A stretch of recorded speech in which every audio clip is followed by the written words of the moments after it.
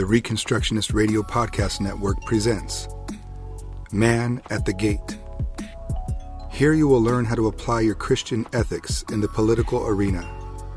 This includes our local and federal politics.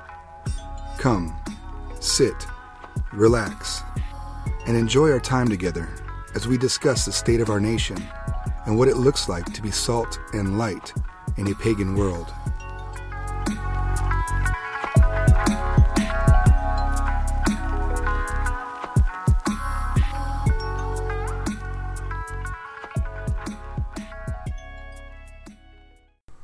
Hi, welcome to another episode of Man at the Gate. I am your host, Kerry Appling, and today's episode is Episode 6, Covenantal Vomit.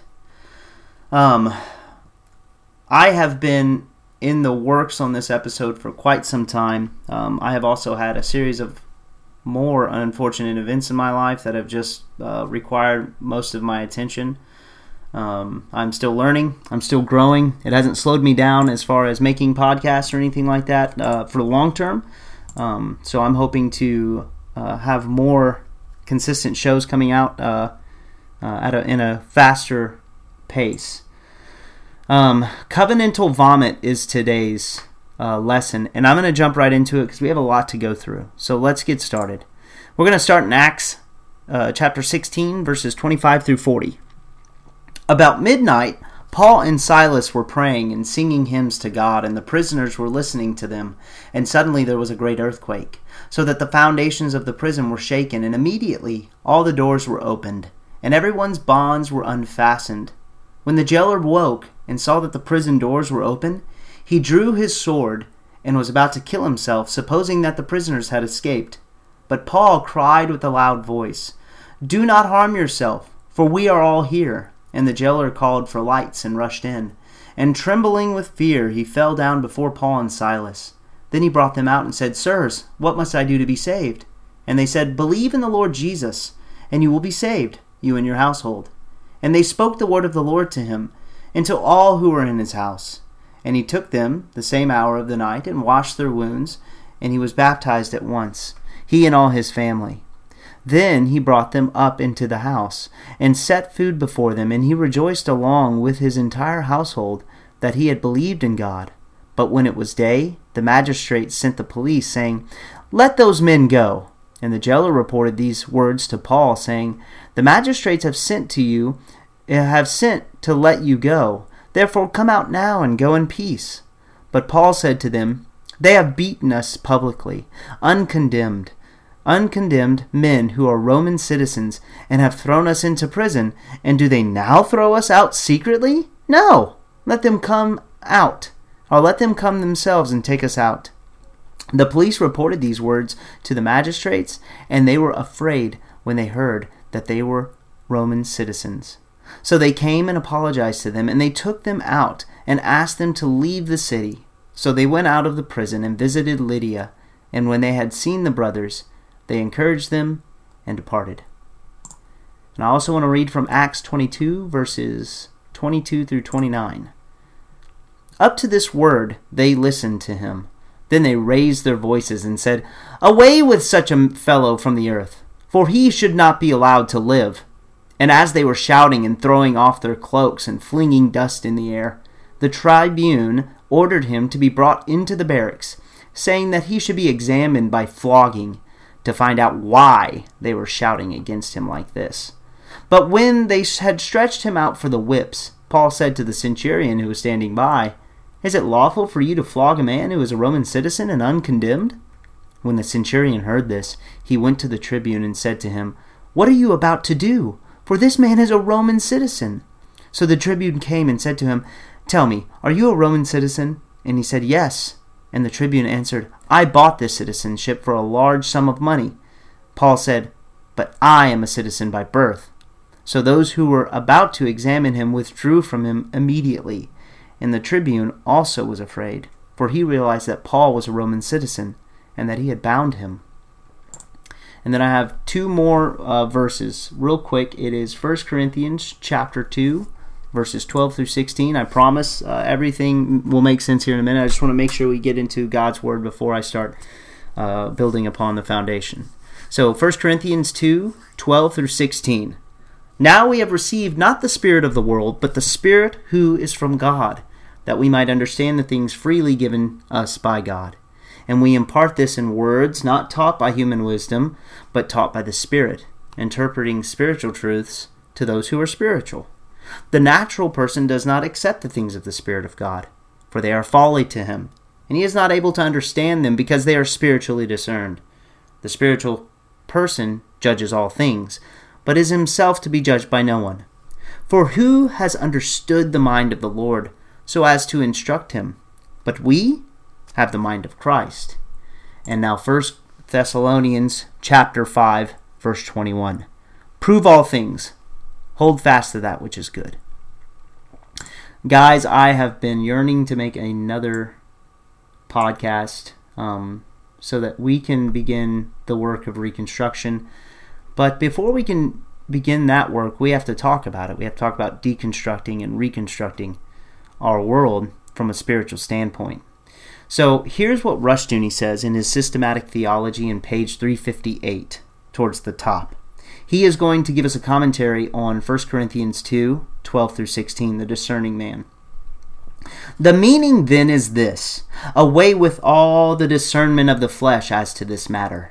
It is the spiritual man alone that has such a firm and solid acquaintance with the mysteries of God, as to distinguish without fail between truth and falsehood, between the doctrine of God and the contrivances of men, so as not to fall into mistake. He, on the other hand, is judged by no man, because the assurance of faith is not subject to men, as though they could make it totter at their nod, it being superior even to angels themselves. Observe that this prerogative is not ascribed to the man as an individual, but to the Word of God, which the spiritual follow in judging, and which is truly dictated to them by God with true discernment. Where that is afforded, a man's persuasion is placed beyond the range of human judgment. Observe farther the word rendered judged, by which the apostle intimates that we are not merely enlightened by the Lord to perceive the truth, but we are also endowed with a spirit of discrimination so as not to hang in doubt between truth and falsehood, but are able to determine what we ought to shun and what to follow. Here's what Rushdoony says. Calvin's emphasis is not on the individual's power of judgment, but on the necessity of judgment in the Spirit and in faithfulness to the Word of God. The prerogative in judgment belongs to God. Hence, the spiritual man is the man who is faithful to the whole Word of God in and by the Spirit of God. Too often man can tell that something is wrong and even rightly address the nuance of the issue. When it comes to giving an actual concrete answer as to how to fix the issue, he is more likely to give a solution that does just as much damage, if not more than the original problem has created. Or the solution in their mind is, quote, not Hillary, which is a non-answer. That's not an answer in the least. It's a reactionary worldview. Another aspect is that he only deals with the superficial aspects of the problem that is only immediately seen to be the problem when there is so much more to be exposed that led to it. Discernment has been so demoralized in our nation and around the world that to even see anything wrong in the world is to be labeled a Marxist or a liberal, because only bleeding-hearted liberals and snowflakes have compassion and notice anything wrong. To even point out injustice these days is to be labeled as a person with a victimhood mentality or syndrome. Unless it's abortion, homosexuality, or transgenderism, if you pick up the banner of any of those three topics, you are sure to have a group of edgelords running into battle with you to bathe in the tears of their tribal enemies. The edgelords thirst to be hated for their bitterness and ungracious attacking of their politically tribal enemies. These are the people who love Kavanaugh being confirmed to the Supreme Court, not because he stands for righteousness and could help correct the radically out-of-control SCOTUS. Instead, the edgelords only love that Kavanaugh has been confirmed because it pissed off their mortal enemies. These people, in a very real way, seek first the demise and utter destruction of their enemies and believe righteousness will be accounted to them in doing so. They offer no answers, though. None. The answer is merely to drive the wedge between them and feminazis as deep as possible. These people don't love Christ or even have biblically ethical answers. Their only lot in life is to find the not Hillary candidates and vote for them, then wear truck driver-esque baseball caps that show just how little they invest in their politics, while showcasing as much bravado they can in the process. Edgelords are the peacocks of American politics. Engaging such a one in political discourse would be like having a discussion with an NPC or a non-player character you see in a video game. They have pre-programmed responses, have no ambition or personal principles or ethics. Their only principle is to piss off a liberal. Today, if I find it funny that they label feminazis as NPCs when they are as brainwashed to their own presuppositions as the liberals are. And so a non-player character, for anyone who doesn't play video games or is not familiar with that kind of reference in pop culture, it just basically means that there's a software or a person in the game that's not really a person. They're programmed by the programmers to have certain responses when you click on them or when you ask them a question. And so those pre-programmed responses are what is sort of becoming popular in memes today with NPCs. And basically, it's no different. The conservative edgelords on the right and the feminazi liberals on the left, they're no different. They both have pre-programmed responses, and so they're constantly engaging each other and regurgitating pre-programmed responses. And this is why you know when you're talking to a neoconservative edgelord or when you're talking to a extreme liberal feminazi, before you even ask them the question, you can pick any number of questions. In many cases, you already know the answer that they're going to say. And that's because you are aware of some of these pre-programmed responses that people only regurgitate in order to keep the power structure for themselves. So here's what 2 Timothy 3 says. So keep this in mind, that the spiritual man is to discern, and the people of the flesh who are not Christians, who are not born again, are unable to discern. And so 2 Timothy 3, chapter 3, I'm just going to read the whole chapter because it's not very long. So, this know also, that in the last days perilous times shall come. For men shall be lovers of their own selves, covetous, boasters, proud, blasphemers, disobedient to parents, unthankful, unholy, without natural affection, truce breakers, false accusers, incontent, fierce, despisers of those that are good, traitors, heady, high-minded, lovers of pleasure more than lovers of God, having a form of godliness, but denying the power thereof. From such turn away. For of this sort are they which creep into houses, and lead captive silly women, laden with sins, led away with divers lusts, ever learning and never able to come to the knowledge of the truth. Now as Jannes and Jambres, I think that's how you say it, so forgive me, withstood Moses, so do these also resist the truth. Men of corrupt minds, reprobate concerning the faith. But they shall proceed no further, for their folly shall be manifest unto all men, as theirs also was. But thou hast fully known my doctrine, manner of life, purpose, faith, long-suffering, charity, patience, persecutions, afflictions, which came unto me at Antioch, at Iconium, at Lystra, and what persecutions I endured. But out of them all the Lord delivered me. Yea, and all that will live godly in Christ Jesus shall suffer persecution. But evil men and seducers shall wax worse and worse, deceiving and being deceived. But continue thou in the things which thou hast learned, and hast been assured of, knowing of whom thou hast learned them, and that from a child that thou hast known the Holy Scriptures, which are able to make thee wise unto salvation through faith, which is in Christ Jesus. All Scripture is given by inspiration of God, and is profitable for doctrine, for reproof, for correction, for instruction in righteousness, that the man of God may be perfect, thoroughly furnished unto all good works. And now I'm going to go to Leviticus 18 through 24.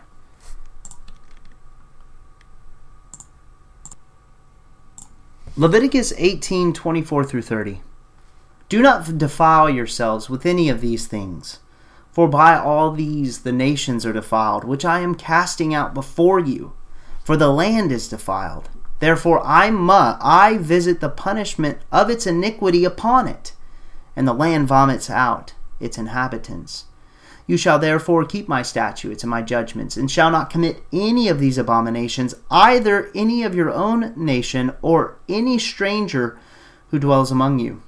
For all these abominations the men of the land have done, who were before you, and thus the land is defiled.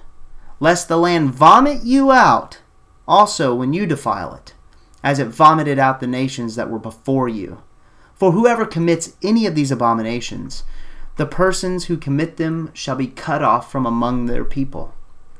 Therefore you shall keep my ordinance, so that you do not commit any of these abominable customs which were committed before you, and that you do not defile yourselves by them. I am the Lord your God. I want you to stop and think about what God is saying in Leviticus 18 here. He is tying obedience to the land. He is tying the defilement of a individual person and the defilement of an entire nation having seeped into the land itself. And that the only way to fix it is to vomit them out. The land, he says, lest the land vomit you out when you also defile it, as it vomited out the nations that were before you. So I want us to keep this in mind as we continue to talk about reconstruction and deconstruction and this covenantal vomit idea.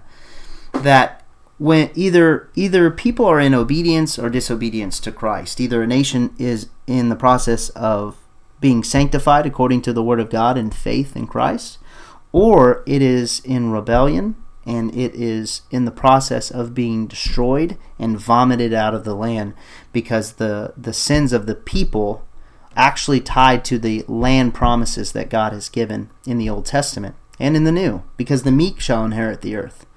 And that is a continuation of the promise from the Old Testament.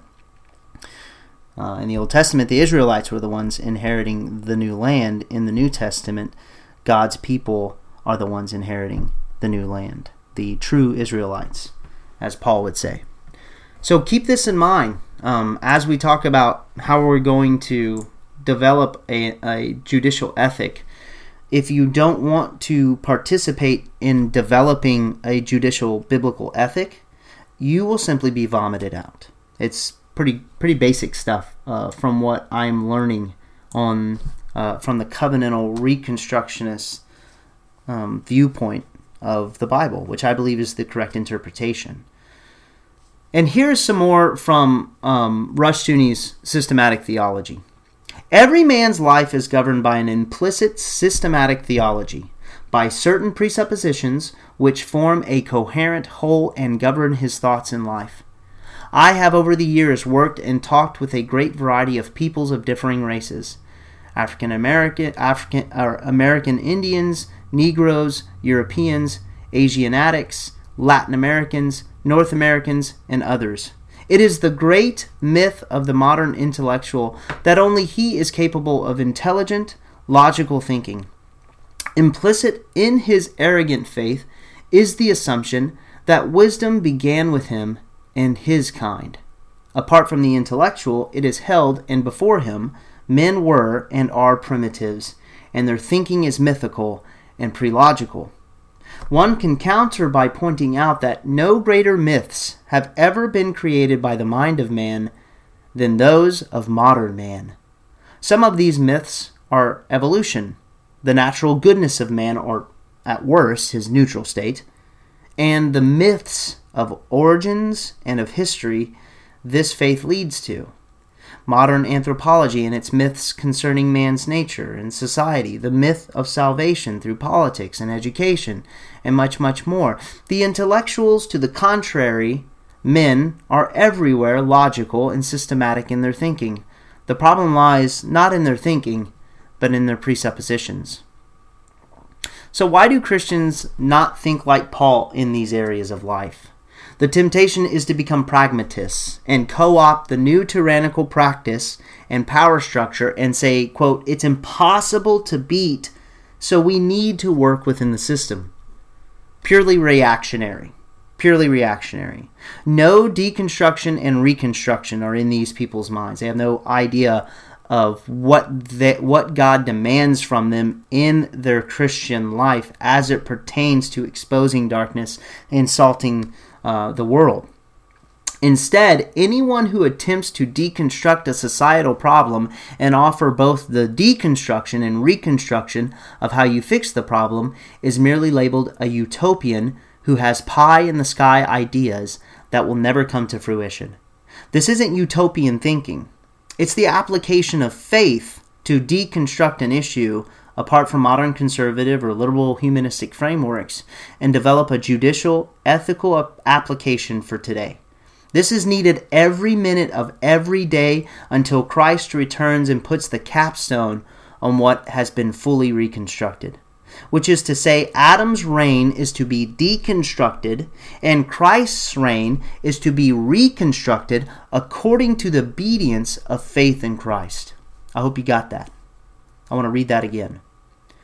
This is needed every minute of every day until Christ returns and puts the capstone on what has been fully reconstructed, which is to say, Adam's reign is to be deconstructed and Christ's reign is to be reconstructed according to the obedience of faith in Christ. So, Carrie, what are you talking about? What is deconstruction and what is reconstruction if I have new listeners? Or even listeners who are still growing in this idea of theonomy. The idea of deconstruction is very simple. It's the idea of seeing a problem in the world, finding the source of its problem, and coming up with a way. So that's the first one. Deconstruction is like seeing the issue and trying to come up with a way to understand how it came about. Reconstruction takes over from that process and says, okay, now we move into how do we build after we have done away with the problem. So deconstruction isn't merely theoretical. It's not just, think about what caused the problem. You have to get rid of that. You have to get rid of the system and deconstruct it, not just theoretically, but in actual life. So this is different from anything else you'll hear from most Christians in modern America because everything's spiritual to them.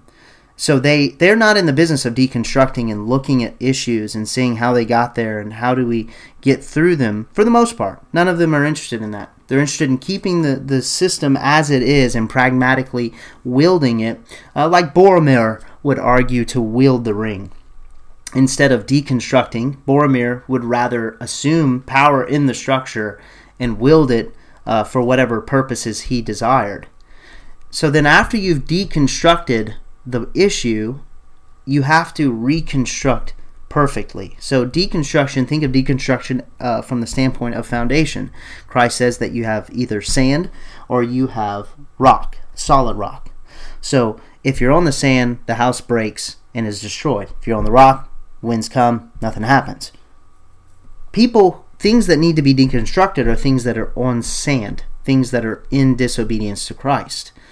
And these can range from issues of race, issues of, as we've talked about here, the drug war, foreign policy, fiat currency, philosophy, psychology, keep going, never ends. Everything, all areas of life, gardening, work ethic, driving your vehicle, rules on the road, things like that. All of that needs to be discussed and literally applied by Christians, and none of this is being done. Liberals disobey the feds over immigration and marijuana. They did the same for same-sex marriage long before it was considered federally legal, and yet conservatives demand that they will not be lawless like their liberal friends. Which isn't lawlessness, but instead constitutionality, rightly applied, as well as the doctrine of lesser magistrate. It's extremely sad that liberals practice the doctrine of the lesser magistrate for oftentimes wickedness and even righteousness, specifically in the case of legalization of marijuana, while conservatives still demand the tyrannical power structure stay in place while they, out of the corner of their mouth, daydream about secession. And they don't even have the testicular fortitude to stand up for the most innocent that are being slaughtered among us at 3,000 children a day. And that's the unborn. Abortion is the judgment of God on America. And the refusal to do anything about it is the judgment of God on the church. So where are the pastors as it pertains to this teaching? Their silence is damning. And I'm not just talking about abortion. I'm talking about this entire idea and this entire concept of the Christian obedient life, the one of deconstruction and reconstruction. Their silence from the pews leaves in turn, or their silence in turn leaves their congregants uninformed about issues from a biblically ethical position, and therefore they are left to find answers in the pagan world of humanistic pragmatic thought instead of faith applied through God's law. Christians in America are so lacking in discernment that they not only cannot rightly deconstruct the world they live in, but they have no hope in offering a fully consistent and ethical worldview. This is why reactionary populism has completely dominated the Western world of politics. Instead of Kavanaugh's judicial record, we only discuss what makes him popular or unpopular in the eyes of the people. And I believe King Saul and the people of Israel come to mind personally. There are ethical ways of deconstructing and there are unethical ways of deconstructing. So we would argue that the liberals are deconstructing in a radically satanic form in almost all cases. But gender in specific is one we can point out. That they have decided to deconstruct the Western worldview that was constructed and that was reconstructed by Christians, which is the Western worldview is a Christian worldview. They want to deconstruct that, and they are slowly doing that, while the Christians aren't even interested in deconstructing anything. In fact, what they want to do is, like I said, keep the same system and then use it for their own purposes against their enemies. Most conservative and liberal states are more interested in creating greater local tyrannies rather than preventing the already astronomical federal tyrannies that already exist. If the feds don't shake us down, the state and local magistrates aren't far behind to grab what wasn't stolen by the feds. The conservatives who claim to hate the national welfare state demand local schools, roads, bonds, and other local regulations be levied in order to, quote, maintain order. And this is just local socialism. Instead of having a federal socialism, these conservatives think that it's much more honorable to have local socialism so that they can keep it under quote-unquote wraps, basically. That they believe that a little socialism is good. And I don't know of hardly any pastor I've ever talked to personally that has said all socialism is bad. Because when it comes to, I once had a pastor who said he believed in the mandate to pay taxes to pay for the public school system because it is an issue of national defense. If the people are stupid, they can be easily manipulated by foreign interests. So in order to make sure that the people are safe and intellectually defended, it is our prerogative to make sure that everyone pays for taxation, or pays through their taxes. It's not the best system, but it's what we have, you know. And so just know that if you continue in your pragmatism, then not only is God's creation groaning to be redeemed from pagans, but it is also groaning to be redeemed from pragmatic Christians who are faithless and compound the issues of our culture by believing that God operates according to the popular majority as opposed to the remnant. The belief in horses and chariots. The belief that in order to save myself from Babylonian captivity, I must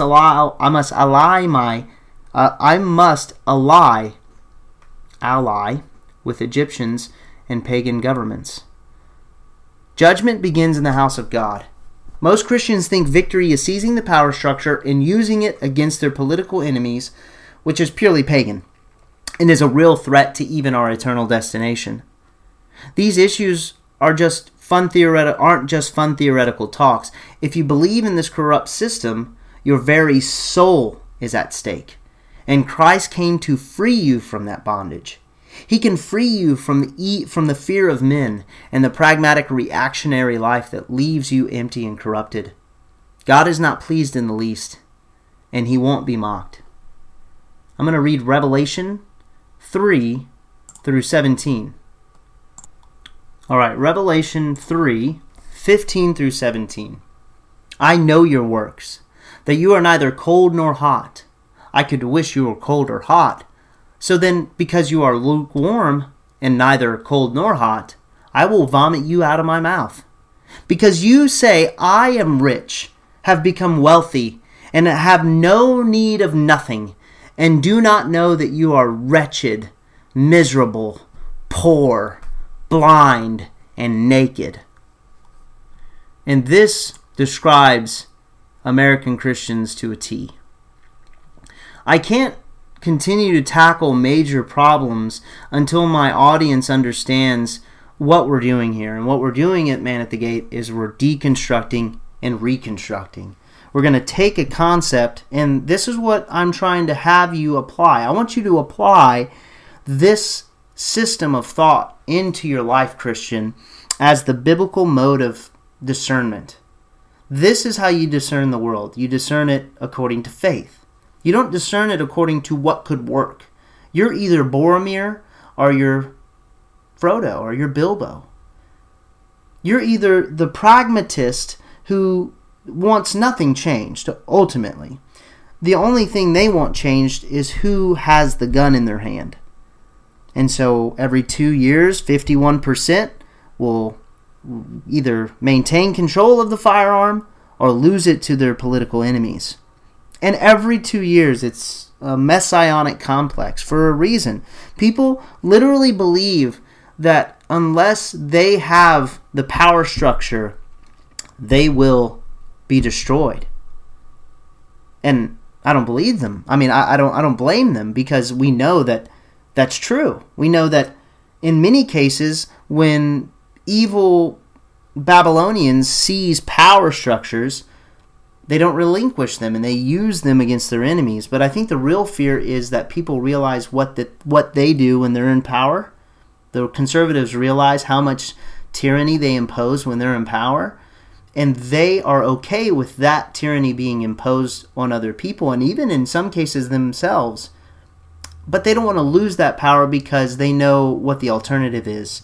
Now, instead of them benefiting from the structure, now it's going to be turned against them. And this happens every 2 to 4 years in America. And it's completely destructive to like just basic peace in a society. There's no peace in America because there's no judicial ethical system that prevents us being turned against each other constantly in a power structure to gain power. So as we move forward, you can go back and listen to some of my episodes, the drug war and the other things I've covered, and you can see where I am deconstructing much of what we're talking about in our culture, and in many cases failing to reconstruct properly. And so think of today's episode as a deconstructing of, and a deconstruction and a reconstruction of how you think about deconstruction and reconstruction. Because most Christians aren't even interested in this idea. While pagans and liberals, they understand deconstruction. They understand the imperative, necessary pressure applied to them to do this. Because you're made in the image of God, first and foremost. Like Rushdoony said, there is no systematic theology that no one applies to their life. Whether they're the isolated tribe that kills the Christian who shows up to evangelize the Lord, or you're just a neoconservative sitting in the pews here in America. Both the tribe and the humanists sitting in the pews both have complete worldviews. And they also believe that there are things that are wrong either in the world or in their worldviews that need to be deconstructed, destroyed, and then properly built back up. And that is not something you can escape. Even when we look at art, we deconstruct it. Why is that there? What does this symbol mean? I wonder why the director chose to emphasize this. Oh, look at the cinematography here. That's an interesting... What we're doing is we're deconstructing constantly. This is the life of the discerning Christian, is one of deconstruction. And many times, and I'm just as guilty, of deconstructing without properly reconstructing. Now, I can't offer all the answers here, and I've told you I'm not going to offer all the answers.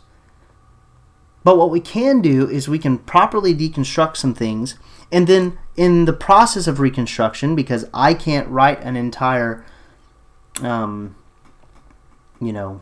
creed, and I can't tackle every single thing in the world. No one can. No one man can, and we shouldn't. I'm not going to. I don't have the power right now. I don't have any of that power. But what I am saying is that if we deconstruct it properly and we start with a foundation where we sort of say, hey, here's how we want to start the reconstruction. Here's the solid foundation. Let's make sure we lay that solid foundation. And that can be either really quick work or really slow work. But what we want to do is build on that. And that's what Paul says. Paul says that he wants to build upon what other people have already established. And basically, we live in a culture now where Christians believe that we are done with this process. That the only thing that matters is saying you believe in Jesus and obeying the Ten Commandments. And that's it. That's it. But there's no struggle. There's no desire to change the world, to proclaim Christ, to establish justice, to plead the cause of the widow and the orphan, that there are poor people being grinded into the ground, their faces being smashed into the ground. Not overtly, not some guy just walking up and stomping their head into the ground, and that is very much also the case in America. But God knows that their faces are being ground into the ground because of the intricate structures that sinners create in order to do that. So that not one person is held responsible, because in a bureaucratic hellscape that we live in America, there's not just one person who's held accountable, because the police officer's just doing his job, because the judge is just doing his job, because the lawyer is just doing his job, because the jailer is just doing his job, because the warden is just doing his job. And all that simply means is the grass is greener over here. The grass is greener on the other side of the cage. And as long as I'm not in the cage, it's not a big deal. You can look up statistics on how many jailers end up in prison. And the thing is, when you see the intricacies that man creates by falsely reconstructing, because that's what that is. That's false reconstruction. That is sinners reconstructing a system to oppress certain people at the benefit of others. And that is iniquitous. And that is what will cause God to vomit us out. When there's no effort made whatsoever to proclaim justice, to deconstruct every single area, that even when liberals do get some things wrong in deconstructing certain things, it is not my prerogative to win a popularity contest and saying, if a liberal talks about it, you gotta know it's demonic.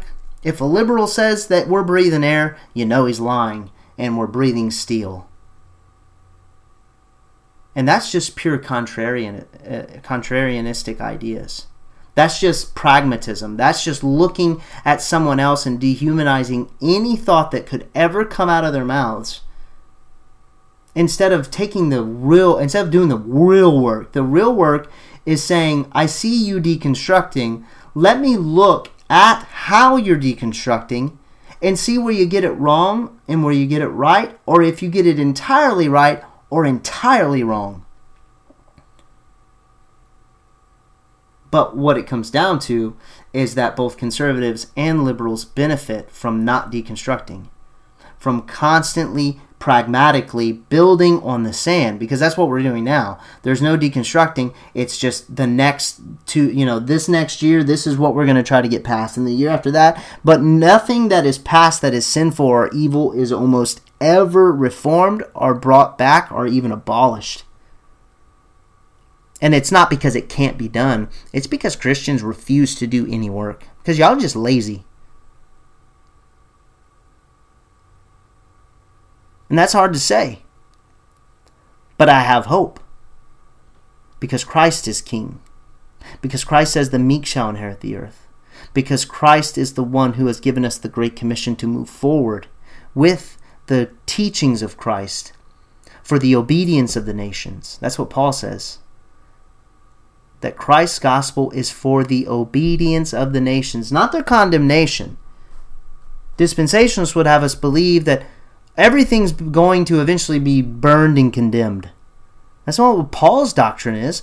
Paul's doctrine says that their folly is known to all of the world and that their deception will only get worse, and that they cannot even spiritually discern the world around them.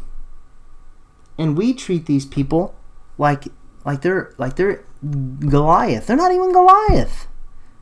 They're not even Goliath. They're nothings.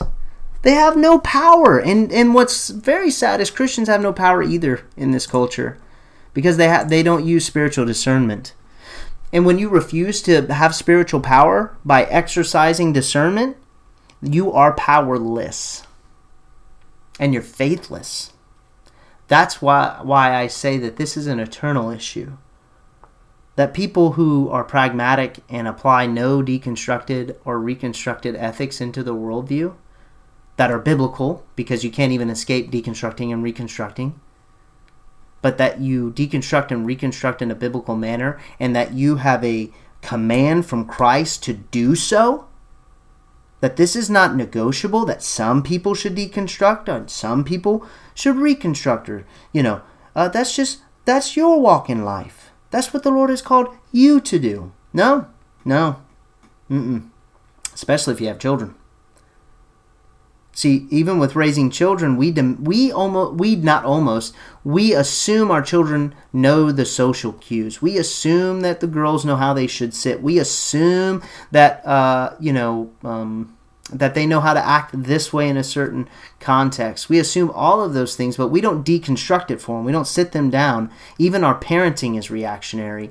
Even whenever we go into a social situation and we haven't told our children how we expect them to act, and they don't obey our unsaid commands, then we discipline them. And that's not, and we don't even explain to them why we did it. It's pure reactionism, and then children become confused and in many cases violent, because they assume that we aren't willing to love them enough to help them understand the world that they're in.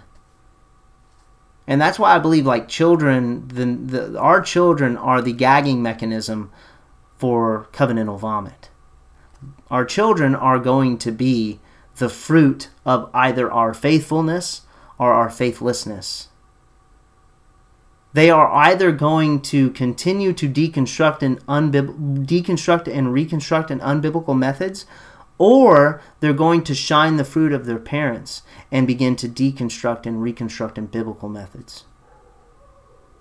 And this is why in my podcast about incarceration, I made it very clear that mass incarceration is slavery, reconstructed in a different way.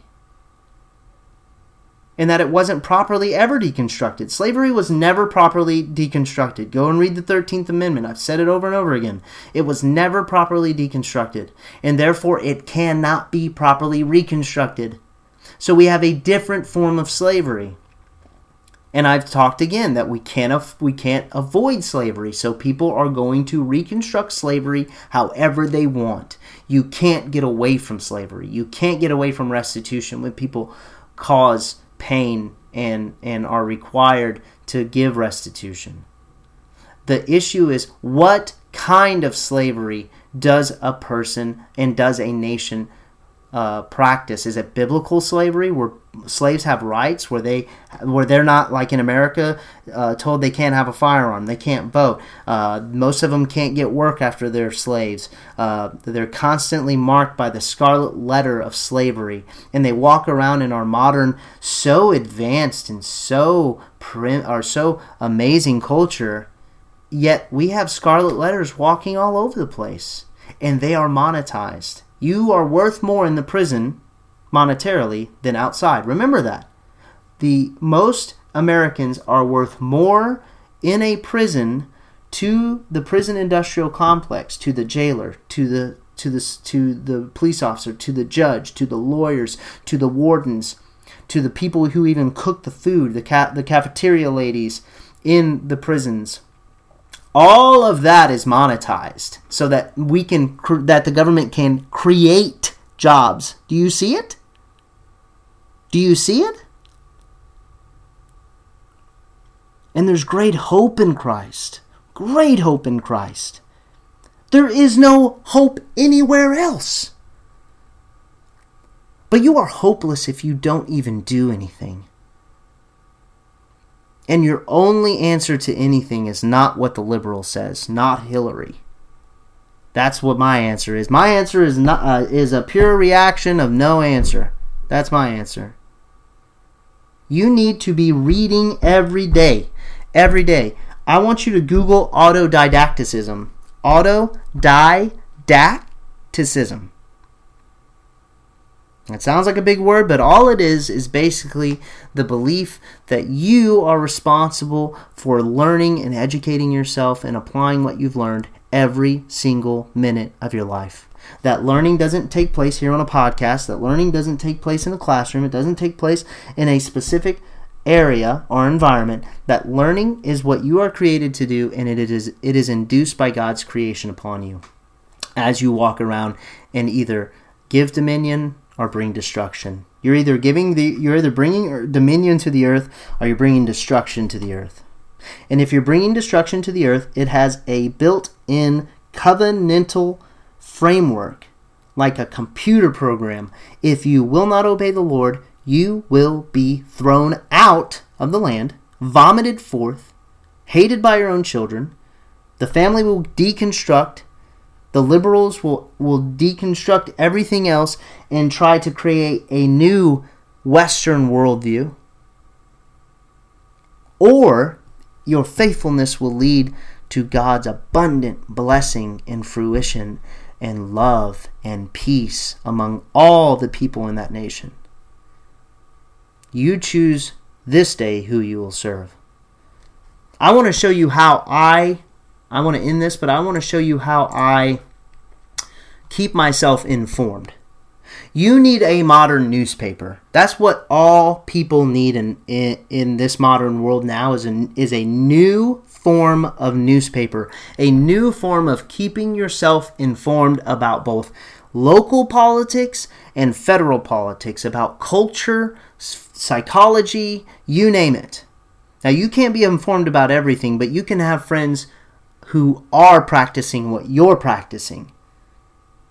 Travaris Tutt brought this up, that surrounding ourselves with people who are going somewhere, people who have a purpose in life, people who have said, I am striving for biblically deconstructing and biblically reconstructing the world around me for the glory of God and for dominion of Christ's kingdom, for the obedience of the nations.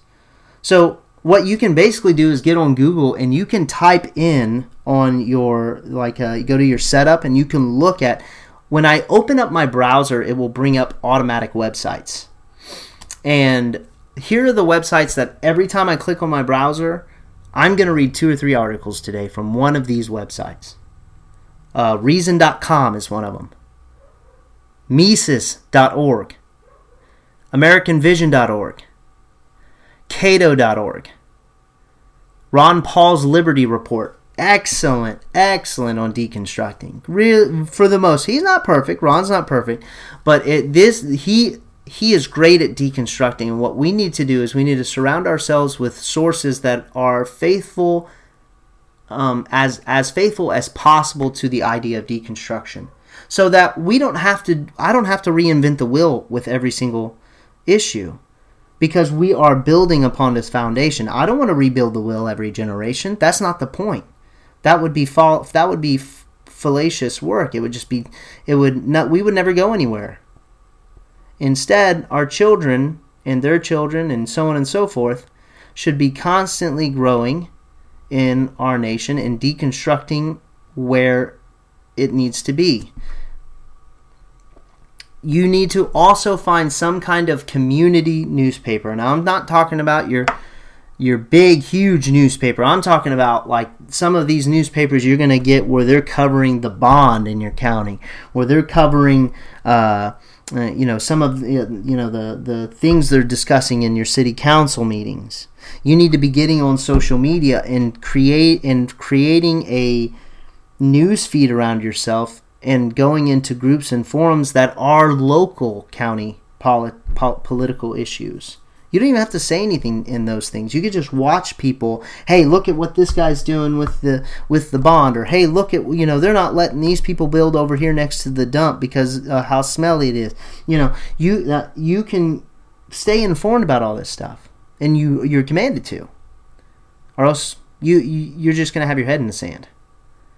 So we basically want to be able to control as much of our media as humanly possible. You can't do that when you entertain yourself with the news. There is a difference between being informed with the news and being entertained by it. If you turn on the television to get your news, you are merely being entertained long enough between news stories so that the networks can make money off of you during commercials. That's it.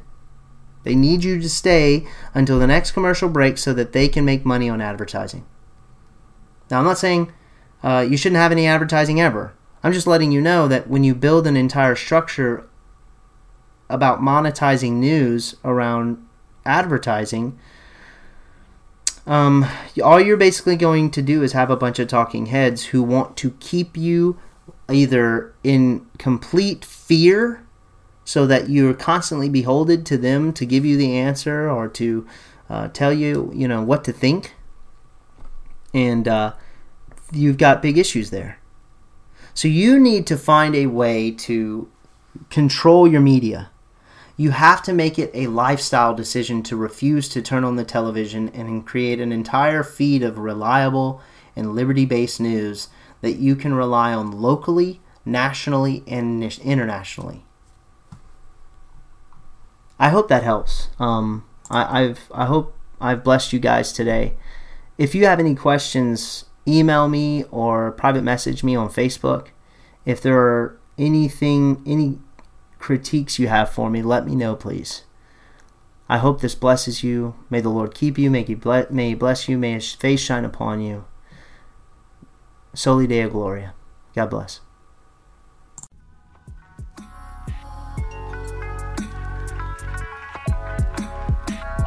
Thank you for listening to Man at the Gate. Go forward, Christian, and apply your ethics to all areas of life. Begin to discern the world around you. God bless.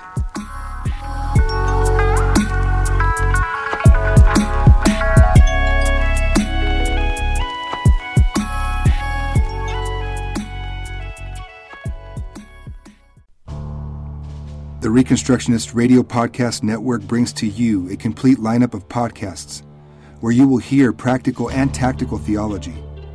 Our desire is not simply that you consume our shows, but that you also live out your faith in every area of life. We can talk all day long about these things, but if we fail to put them into practice, then we fail as ambassadors of Jesus Christ, our King. Subscribe now to your favorite Reconstructionist Radio Podcast Network shows. Or you can subscribe to the Reconstructionist Radio Master Feed, where all of the content we produce, including the audiobooks and audio articles, will pop up as soon as they are available.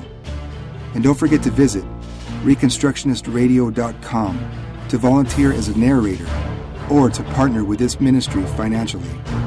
May the Holy Spirit stir you into action for Christ and His kingdom.